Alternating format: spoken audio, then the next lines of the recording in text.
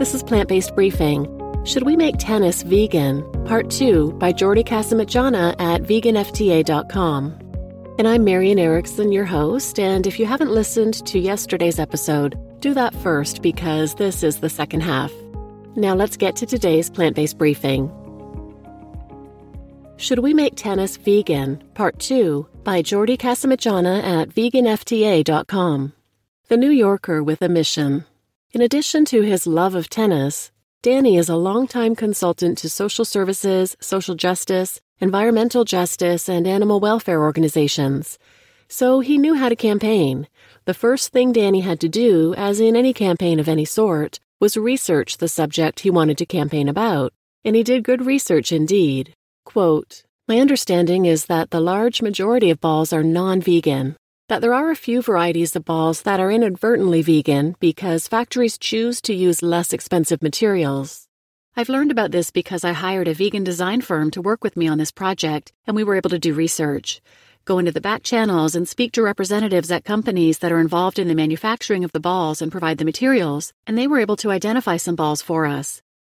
Subsequently, I took them to a lab to have them tested and indeed verified that they were vegan. They're made of acrylic and nylon, not wool. Regrettably, the balls don't perform as well. They're a little bit too bouncy. They don't have the same amount of thickness. I believe that with a little bit of research and development, there's every reason to expect that high-performing vegan balls could be produced. It's just that no one has ever made that intentional effort." Danny went into producing vegan tennis balls himself, and although he managed it, he is not totally satisfied yet. "I have produced balls overseas. I've been through a few different series of efforts to try to independently produce the balls. I know that they're vegan. The problem is they don't perform well enough. And coordinating with factories in Asia has proven to be extremely difficult and problematic. I've tried this with a few different factories, and we've never been able to get to a high-performing ball. But there were a lot of communication problems and cultural differences. I don't believe, based on that experience, that the balls can't be produced. I think there just need to be people involved that are more knowledgeable about it and committed to it. My hope is not only that we can substitute the wool for vegan materials, but that we can create a more environmentally friendly ball, that we can produce a biodegradable ball because these balls would not be particularly good for the environment either. I mean, we obviously eliminate the problem of animal cruelty and factory farming by replacing these balls, but they still don't decompose properly. They create problems in the landfill and so forth.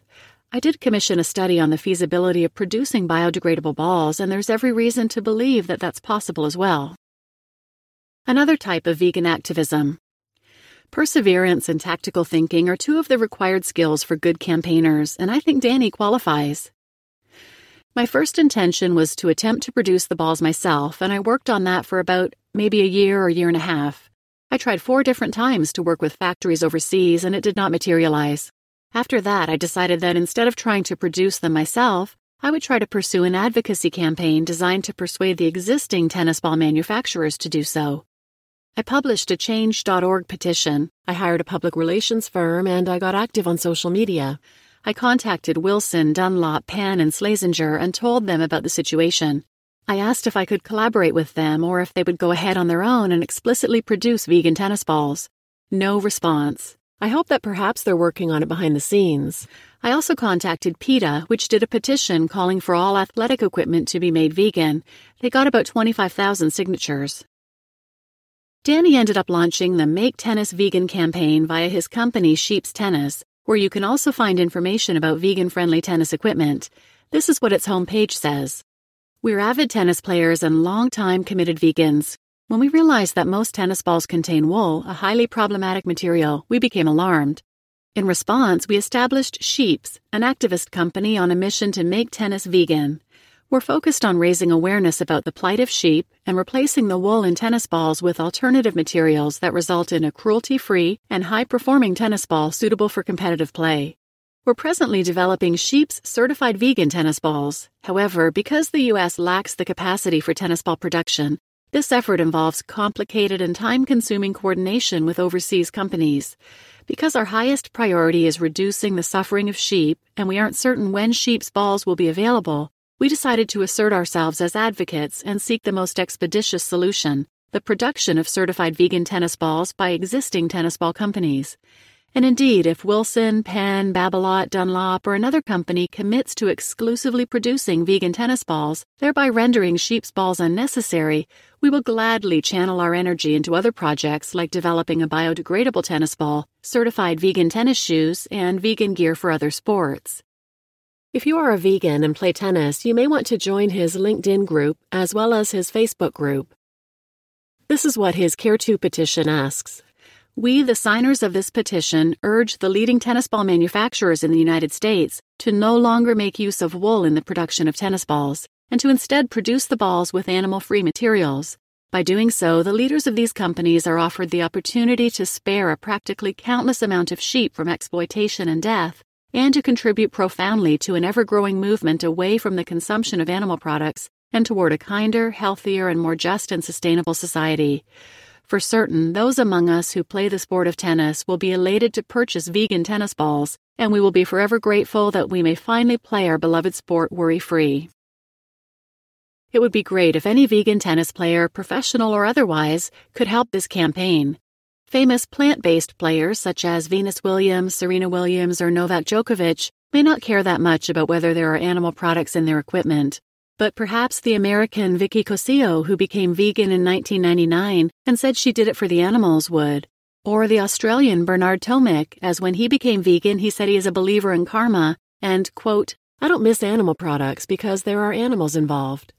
Or the Australian Nick Kyrgios, who became vegan just within the last year or two, and he seemed genuinely distressed about the loss of all the animals in the wildfires in Australia. Perhaps in addition to investing in fake meats or vegan restaurants, they could invest in research to produce vegan tennis balls. Or perhaps discuss this issue with the major ball manufacturers and sponsors.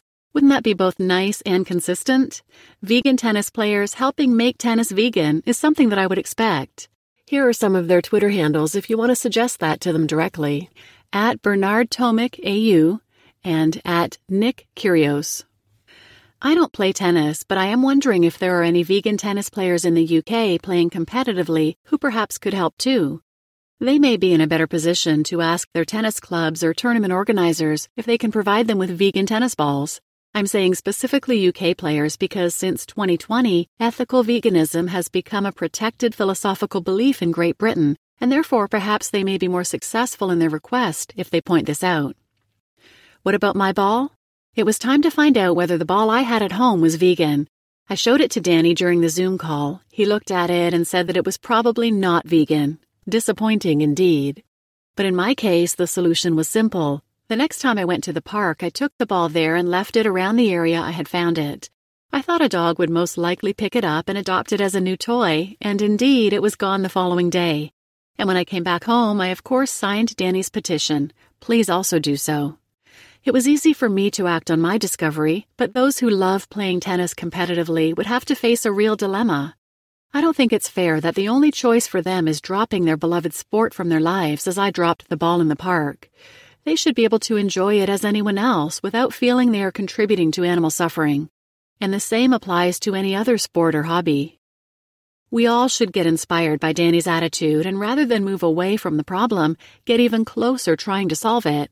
Research what's there, research for what is not there yet. Try to make the changes yourself, and if that doesn't work, try to persuade others in a much better position to make them. By not quitting his sport for not being vegan enough, Danny could perhaps one day achieve his goal. For him and all vegan tennis players, for them and all the unfortunate sheep forced to give their hair for the sport. If we help him, he could make tennis vegan. We all can. You just listened to Should We Make Tennis Vegan? By Jordy Casamajana at veganfta.com. And I'm Marian Erickson, and this is Plant-Based Briefing. I, too, an avid tennis player, was horrified to learn that tennis balls are not vegan. I'm doing everything I can to help Danny with his cause, and I hope you will as well. I'll have a link to the original post in the show notes, and I'll also put links to the Facebook and LinkedIn groups and to Danny's website, sheeps.tennis.